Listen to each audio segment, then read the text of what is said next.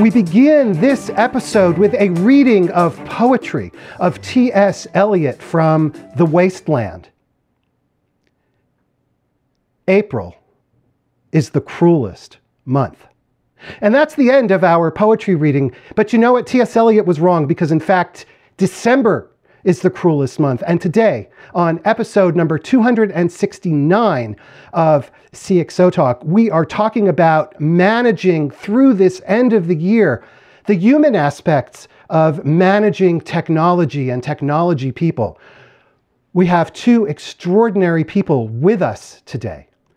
But first, I'm Michael Krigsman. I'm an industry analyst and the host of CXOTalk. And I want to say a thank you to Livestream, which provides our video streaming infrastructure. Those guys are great. They support CXOTalk, and I hope you support them. And if you go to livestream.com/CXOTalk, they'll even give you a discount on their plans. My guest co-host is Tamara McCleary, who is one of the most prolific and well-known keynote speakers on the topic of digital transformation, and I'm proud and happy to say, is my friend and buddy, Tamara McCleary. How you doing? I'm great. Thank you so much. I'm excited to be on this episode as your co-host for the CXO Talk. And for those of you who don't know me, I'm the CEO of a digital marketing agency called Thulium. And this is going to be exciting. I'm so glad you guys have joined us. Well, Tamara, I'm so thrilled to do this with you, to share the hosting duties on this episode. And our guest is Minette Norman, who is responsible for the engineering practice at Autodesk. Minette Norman, welcome. This is your first time on CXOTalk, and welcome. And I'm thrilled that you're here to join us. Thank you, Michael. I'm really happy to be here for my first ever appearance on your show. And just briefly about Autodesk, for people who don't know the company, we are a 35-year-old software company based in the San Francisco Bay Area. And we make software for people who make anything. So that can be a building, a movie, a piece of equipment. That's what Autodesk does.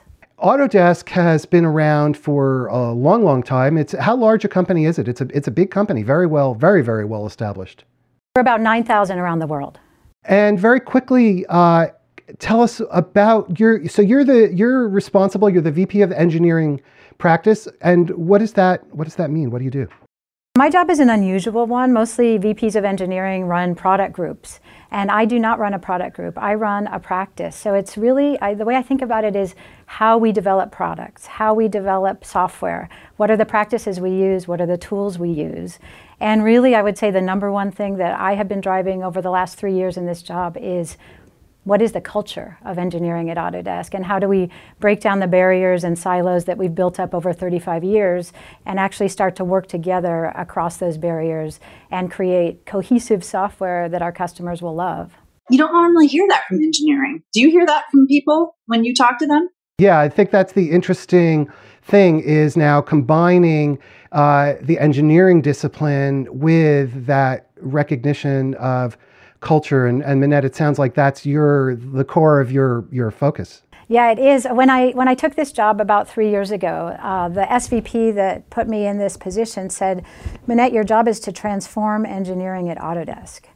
And that's a tall order. And really, when I started to dig into what did that mean, it really did mean that we have to stop recreating tech stacks and recreating tools that everyone was doing on their own, and instead come together and share knowledge and share technology and actually contribute to one another's solutions instead of building one-off solutions. So that becomes much more of a behavioral and cultural problem than it is a tooling or technology issue. So I deal with the technology, but I would say the harder part, the more interesting part, the part that gets me up in the morning is the people stuff. Well, you also are managing a lot of people, right? How many people are in your organization? So in my direct organization, it's about 1,000 people that report to me on the org chart. And then I have to influence about 3,500 engineers around the company, not all of whom report to me on the org chart. Tamara, when we talk about the end of year, December being the cruelest month, What does that actually mean for you? So there's a lot going on. We start thinking about people in our lives that have passed away that we care deeply for. And some of us may be having to look forward to spending time with family that also can bring its own challenges and difficulties within this month as well. You're managing really hardcore engineers developing an engineering product.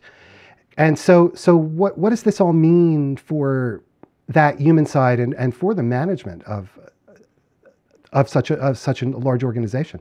Well, I think it's interesting because when you talk about these short days, I think a lot of us would love to just kind of go into hibernation and withdraw a little bit and rest and recharge our batteries at this time of year. And instead, we have these huge pushes to get things done before the holiday break. Autodesk actually shuts down for all of next week, and we do that every year. And so there's this huge push to get everything done. There isn't that time to slow down and reflect. And personally, I've just been through quite a month of December. We announced a corporate restructuring just after Thanksgiving, and we've let go a number of people around the globe, and that's what I've been doing. So instead of taking stock, as Tamara said, taking stock, thinking back on what I accomplished, what my team accomplished, what we should do next year, I've been so in the here and now, which has been really an emotional time. Letting people go is so hard. People losing their job just before the holidays.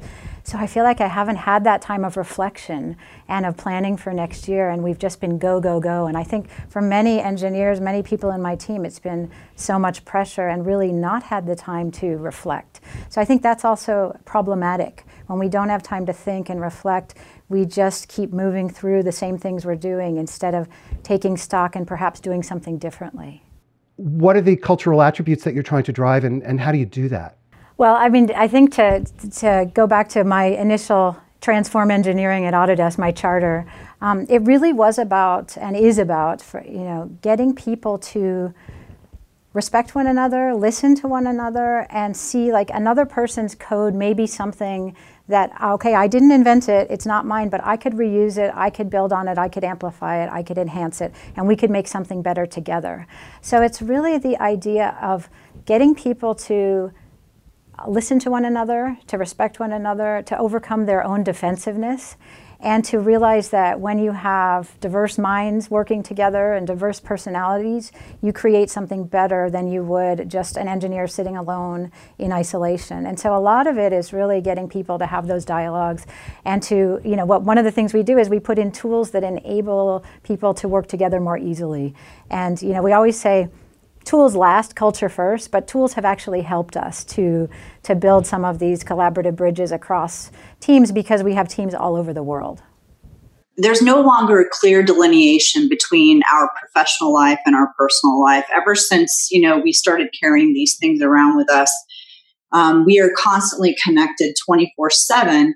And with this level of connection comes the fact that we realize we no longer have a work time and an off time. In fact, a lot of us are on all the time. We have a comment from Twitter, and Anurag Harsh makes the point that it's great to hear from a leader who is not only focused on transforming the engineering function, but that also is a woman, which is extremely unusual. And I'm sure there must be a story there as well, Minette. Oh, yes. Yes, I'm one of the few. And the other thing that's interesting about my background is that I was never an engineer. I got into tech as a technical writer, and I've been in tech for many, many years. But so I don't have an actual engineering background, and I'm a woman. And when I was applying for this job a few years ago, the person who was considering me for the role said, well, I'm willing to give you a try, but you have 2 strikes against you that you have to know. One is you were not an engineer and you're going into an engineering leadership role. And 2 is that it's a boys' club and you are not a member of the boys' club, so you're going to have to break in. And so that was laid out on the table for me, and it's very clear. And yet I haven't this whole Me Too movement. I mean, this has just been so powerful, and I can't say that I've had this Me Too moment that has been so horrible in my life as a woman in tech. However, it has been a journey because I just feel like we as women in tech and in leadership roles have to fight that much harder to be heard and to have a voice at the table. And so that's been sort of the challenge in my journey. I know sometimes sitting in a room of 20 men and me and just literally having my voice heard and not being spoken over. That's been an interesting journey for me. We do a lot of talk right now. It's been very popular this year. We've heard a lot about diversity and inclusion. But talk is cheap. We're still not seeing it displayed out there. I mean, even at CES this year, there are no female keynote speakers. And you cannot tell me there aren't qualified female speakers that could be highlighted at CES. Even LinkedIn had this, great video go out about the future, and in all of these leaders in that, there's only one female. Diversity comes in many shapes and forms, more than just gender diversity. I mean, I feel you're passionate around this, Tamara, and I'm incredibly passionate around it because I feel like we are barely made progress. And, in some of the studies, you see that the numbers of women in tech are going down and the diversity numbers are terrible. So I feel like a big part of my job, although it's not in my job description, is championing women and minorities and diversity of thought and education. And in fact, I just gave a keynote for the Society of Women Engineers at UC Berkeley. And my topic was about how you need to have a really broad liberal education in addition to your STEM education. Because I think it's actually really dangerous today how there's this sort of micro focus on everything has to be STEM, and you're not getting that broad education. And how that translates into the engineering world, I see this every day, is engineers get up and they try to make a pitch for what they're doing, and they go straight into the details, and they never see the big picture. And I always ask the question of, why? What's the context? Why are we doing something? And I truly feel that comes from having that sort of liberal education. You used to have to write these papers that explained things from a big picture perspective instead of just the narrow technical focus. So I'm passionate about a lot of these topics, and I'm glad we're talking about them finally. When I started this job a few years ago, I was overwhelmed with insecurity about the things I didn't know. And so I surrounded myself with really smart people. I asked a ton of questions. I hired some great people. I kind of went on a listening tour around the company, talking to all the engineering leaders about what their concerns were, what they needed. And so I got a lot of context. Always context is important for me. And then just started chipping away at one thing at a time because we couldn't do everything at once. And so, I made some really tactical changes. One is I worked with our legal department to have a better source code policy so that our source control repositories could be more open so that engineers could have access to one another's code bases. That was an enabler for collaboration. And then we started to get onto one set of tools just so people could find one another's stuff and find information. So it was sort of a lot of talking. I mean, I get up and give presentations a lot at Autodesk. I run these big engineering summits that we do every year where we bring about 750 engineers from around the world together. And when I get up and talk, I always get to give a keynote because it's my team's event. I get up and speak, and I never speak about technology. I always speak about human behavior and how like one year I talked about collaboration. Last year I talked about empathy. And the night before my talk, I always get up and say, Minette, what on earth are you doing getting in front of a room of engineers and talking about empathy? And yet, the fascinating thing is some of the geekiest of the geeks have come up to me and said, I am so glad you're talking about this because it's really important and no one talks about it and it's a big problem. That is so awesome. And the reason that is so awesome, Minette, is the fact that you nailed it on the head. Like a lot of times we think that, say for example, we're talking about engineers. Engineers are people too, right? So engineers have relationships they struggle with. They have, kids that are in trouble. They have, aging parents. The strongest leaders in our entire universe are the ones that can connect to people so deeply and so intensely that they're willing to get up and go into battle for them. I'm wondering if you've got some advice, Minette, for people out there in their own organizations, how they can, maybe for 2018, look at how they can move the needle on doing something different within that culture, within that space. Yeah, I mean, and I think this is the journey I'm still on at Autodesk, trying to get others to understand how important this is. We tend to intellectualize everything, especially in tech, and it's always a technical problem or a business problem.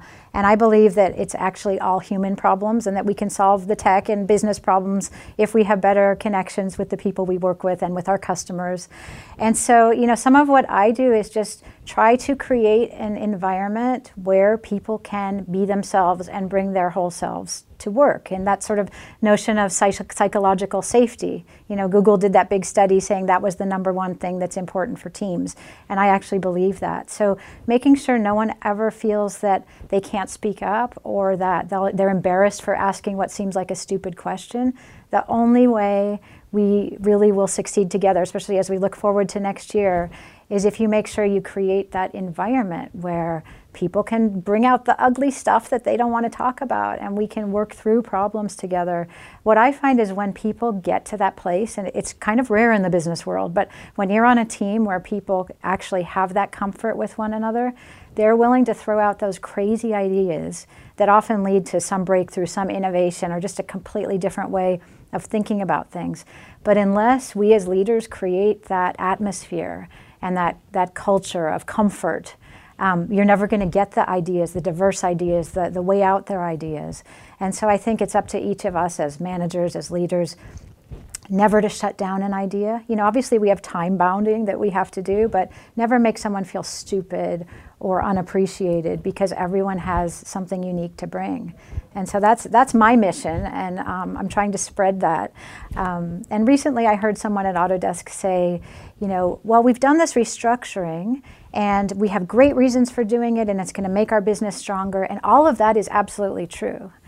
And I said, that is true, and yet you're speaking to people's heads, but you need to speak to people's hearts. And so I think that's what we as business leaders need to remember too. Everyone's a human being. We all have our emotions. We all have our stuff at home. We have our stuff with our coworkers. And don't just intellectualize everything. Talk to people as humans and know that we all have feelings and emotions, and we might be upset, and let's deal with that instead of ignoring it and being afraid of it. Minette, you're managing this group of very hardcore engineers. And I would imagine among just engineers in general, there's a tendency to kind of poo-poo this side, to minimize the value of this human connectedness and culture. How do you break through that tendency in order to make people realize, make the engineers realize that this matters and we're going to do this because it's so important, and here are the results? Yeah, you would think there would be a lot of poo-pooing. And who knows, maybe they're saying it behind my back, but I don't hear a lot of it. I actually hear more of the or see more of the head nodding when I talk about it, because honestly, it doesn't matter how hardcore an engineer you are. You have dealt with a coworker who's pissed you off. You have felt disrespected. And so I think that everyone has experienced what I'm talking about. And I bring real world examples. I'll talk to an engineer about a code review. And how did you feel in a code review if someone just completely trashed your code? That feels terrible. So when you're reviewing someone's code, be positive, show them what's good about it, and then point out the things that you would change, but do it in a way that they can hear it. So I think that, sometimes I have to talk very practically to someone so they understand how it relates to their work. But I have been pleasantly surprised over the past few years. I have not had a lot of naysayers. And I think it's just because people realize, they experience it every day. And it's important for Autodesk because we're going through this big transformation, as most companies are, of, we've been a perpetual software company with shrink wrap software, and now it's all cloud and subscription. And so everything has to feel like it comes from one company as opposed to from all these acquired companies that did things differently. So the engineers understand that there's a reason we're pushing collaboration, and it's not just collaboration to be nice, it's to create a better product for our customers. So there is a business driver, and that's why we're talking about all these behavioral things. Minette, I had a question for you. I was just curious if you had a tradition or a ritual that you do as you look at the new year every year. I wouldn't say that I have a real ritual, but I do take this week, we call it the week of rest at Autodesk, which I think is a great name because God knows we need rest at the end of these intense years. So I really take that week. I don't travel, I don't schedule a lot, I have some family things, but I have time to just have downtime and reflect. And one of the things I do is I'm a big hiker, so I do a lot of sort of processing when I'm on the trails hiking. And I do think about what I want to do differently and maybe a few intentions for the new year. I am not a setter of resolutions, but I do like to think about what might I do differently next year and what's important and how am I going to have impact this year. So that's sort of what I'm planning for the week between Christmas and New Year's, where I can just have a little bit of that rest time and quiet time and thinking time, because honestly, none of us get enough of that during the year. I want to remind everybody that you are watching episode number 269 of CXOTalk, and we're speaking with Minette Norman from Autodesk, and Tamara McCleary is my guest co-host for today. And right now there's a tweet chat going on Twitter, and you can join us and share your thoughts and ask questions using the hashtag #CXOTalk. So, Minette, what are the kind of challenges that you face or that anybody would face when trying to implement a greater respect for this human dimension of managing technology and managing business? You know, I think the biggest challenge is that everyone has such a huge amount of work in front of them. And, you know, it's just the practical matter of we have software to release, we're doing a lot of changes, everyone's under a lot of pressure. And so one can forget about all this other stuff that seems like, you know, some people call it the soft skills. Well, let's not worry about the soft skills or the intangibles because we have something to deliver. And I think, you know, it's just the reminder, if, you know, even if I'm sitting in a meeting and someone's behaving badly, you know, I'll call it out and say, look, you know, I don't think you're letting someone else speak, or she's, you know, it's usually a woman who's getting spoken over, or maybe a real introvert who's not getting a chance to speak, and I'll just say, you know, let's make sure that so-and-so can be heard. So I try to reinforce positive behavior and, you know, politely call it out when I see something that's not constructive. But I think, you know, one of my jobs is to keep talking about it, because otherwise we can get so wrapped up in day-to-day business and deliverables and, you know, technical challenges, and we forget about the behavioral aspects. So I think it's just keeping it front and center and not forgetting about it. Is there a sort of female aspect of this? We've been talking about women in technology, or is this completely cross-gender? I would say that I've never met a man who would have brought it up the way I have been willing to bring it up. So it might be that we just feel it more deeply. We've certainly been on the receiving end of what feels like, you know, some bad behavior as women as for minorities, right? We're a minority in the tech world. However, what I would say is the sentiments that I feel are universal. Men feel whatever it is, you know, being ignored, being talked over, being shamed. Men feel that. But I think maybe it's just that women are more willing to put it out there. I don't know for sure. I know we all feel it deeply. Maybe I'm just, in my role, I feel like, okay, I have a podium here. I have a good title. So why not use that title for good? I'm going to speak about this stuff. And many of my male colleagues will talk just more about the business and more about the tech. But when I do talk to them about this, they think it's important too. As we become more technological, do you think that these human aspects, the things that you're talking about within your organization, are going to become more precious and prized because we are sensing a disconnect in our technological world? Oh, I certainly hope so. I mean, I think that the human aspects are going to be just as important, if not more so. I mean, even as we teach the robots, even as we develop AI, we have to make sure we don't inject our own biases into those trainings, of course. But I think that people are going to crave this connection. I really feel like if everything is done with robots and artificial intelligence, and you know, we are human beings, and we're going to want more and more of it. And so I certainly think, you know, it's going to be important in the future. And I was reading a study that I don't know if either of you has read about the future of work that the World Economic Forum put out. And they were talking about the next industrial revolution in 2020 and what are the skills that people are going to need for this next industrial revolution. And it's fascinating because it's all what we would call soft skills.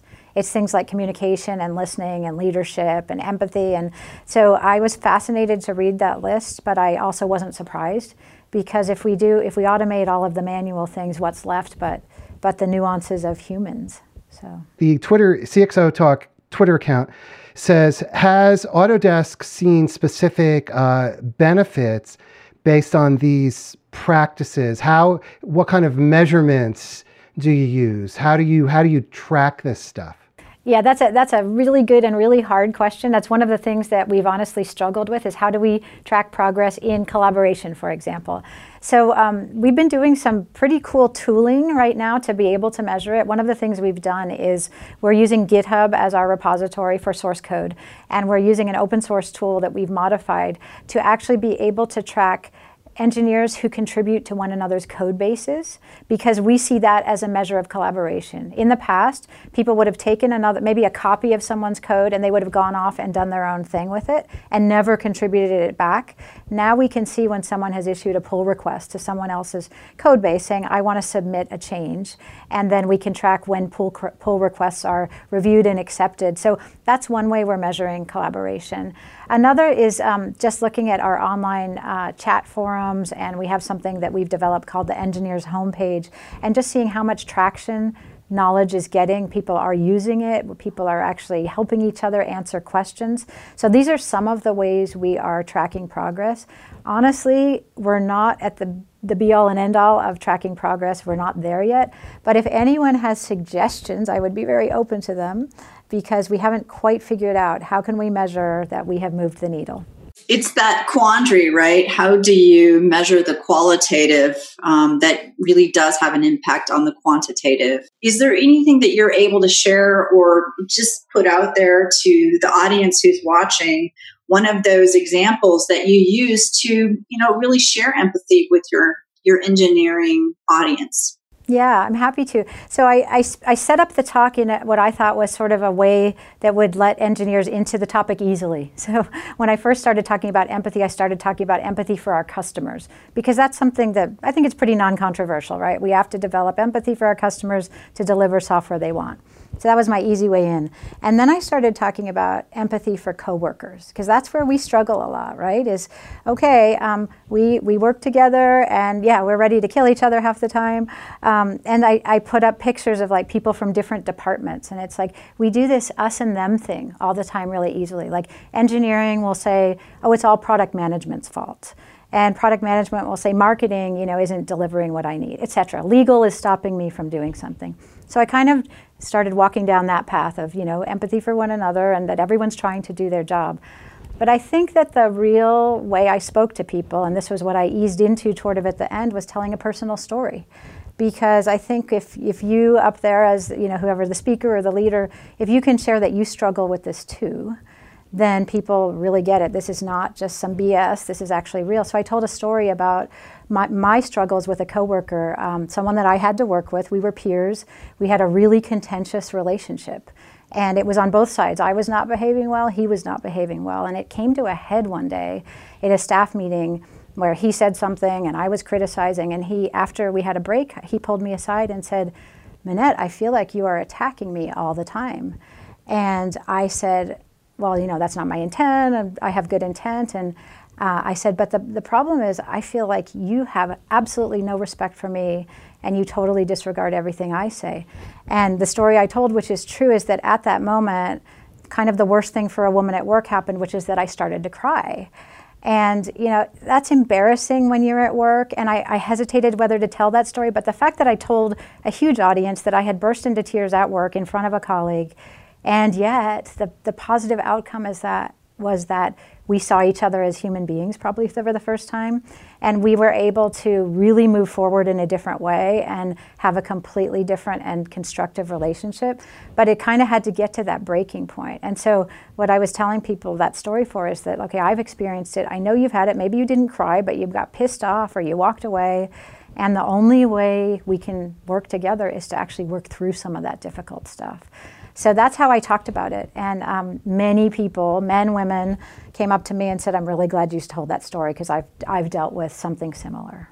I think that there's so much power in vulnerability and your willingness to share and be transparent in that way. And, it's interesting to me that, at some point we we started to think of strength as being swallowing our emotions and cutting ourselves off. And when we do that, we've cut ourselves off from our creativity. And what is it that we all want most is we want to be creative in our jobs. We want to be agile. We want to be, thinking outside the box. And you can't do any of that when you are basically blocked off from yourself, shutting yourself down. And you can't be open and creative and at the same time, shutting those pieces down. So I think it's just been incredible how you're really encouraging your team to open up. Yeah, I'm a big fan of Brené Brown and all her work on vulnerability. And I do see it, I think earlier in my career, this would have horrified me, to cry at work or any of those things. But now I really feel like, look, I'm human and it's not embarrassing. It's actually good that I have a heart and that I care. And I do think it is more emotion as strength as opposed to emotion as weakness. And yeah, I don't want to be crying at work all the time, nor do I. But if it happens, there's a good reason for it, right? And that's nothing to be ashamed of. And, getting angry, the same thing. So it's just that we are human, and I don't think we should be ashamed of those emotions. And so I'm trying to model that for my team. Michael, I wanted to know, have you ever cried on this show?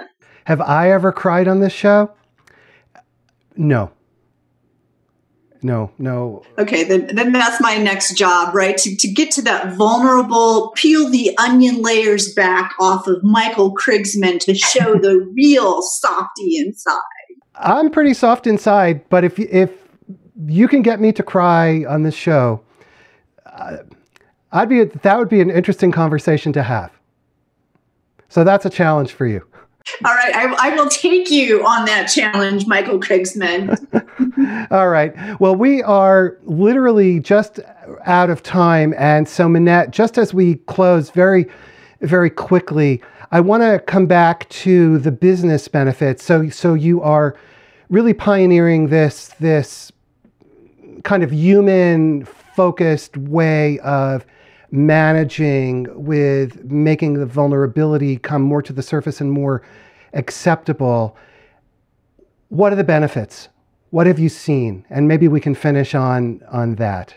I think the benefits are that when people can be themselves and can be vulnerable, they are willing to share their crazy ideas. It's kind of what I said before. I really think the benefits to a business are that you will be more innovative because you will get everyone, this diverse population of different diversity of thought, diversity of background. You will get those ideas and you will actually be able to move farther than you could if you just had kind of groupthink and everyone going in the same direction. And so I think, my thought for the new year really around this is that if we can really embrace the individuals and their own personal brilliance and allow them to thrive and flourish, the business will do better. And so that's my goal for 2018, is to make sure everyone that I'm surrounded with can be themselves and bring their best selves to work. Well, that's a pretty inspiring story. And unfortunately, this has been a very, very fast 45 minutes, but we're out of time. Tamara, it's been a very, very inspiring, hasn't it? I cannot believe. I absolutely love you, Minette. You're an inspiration. You're an inspiration to everyone, but you're also an inspiration to women in tech and to those that know they can bring their whole selves to the office. And thank you so much for being so willing to be vulnerable here on CXOTalk. Thank you. Pleasure to be here. And everybody, you have been watching episode number 269 of CXOTalk. Thank you to Tamara McCleary, my guest co-host for today, and thank you to Minette Norman from Autodesk.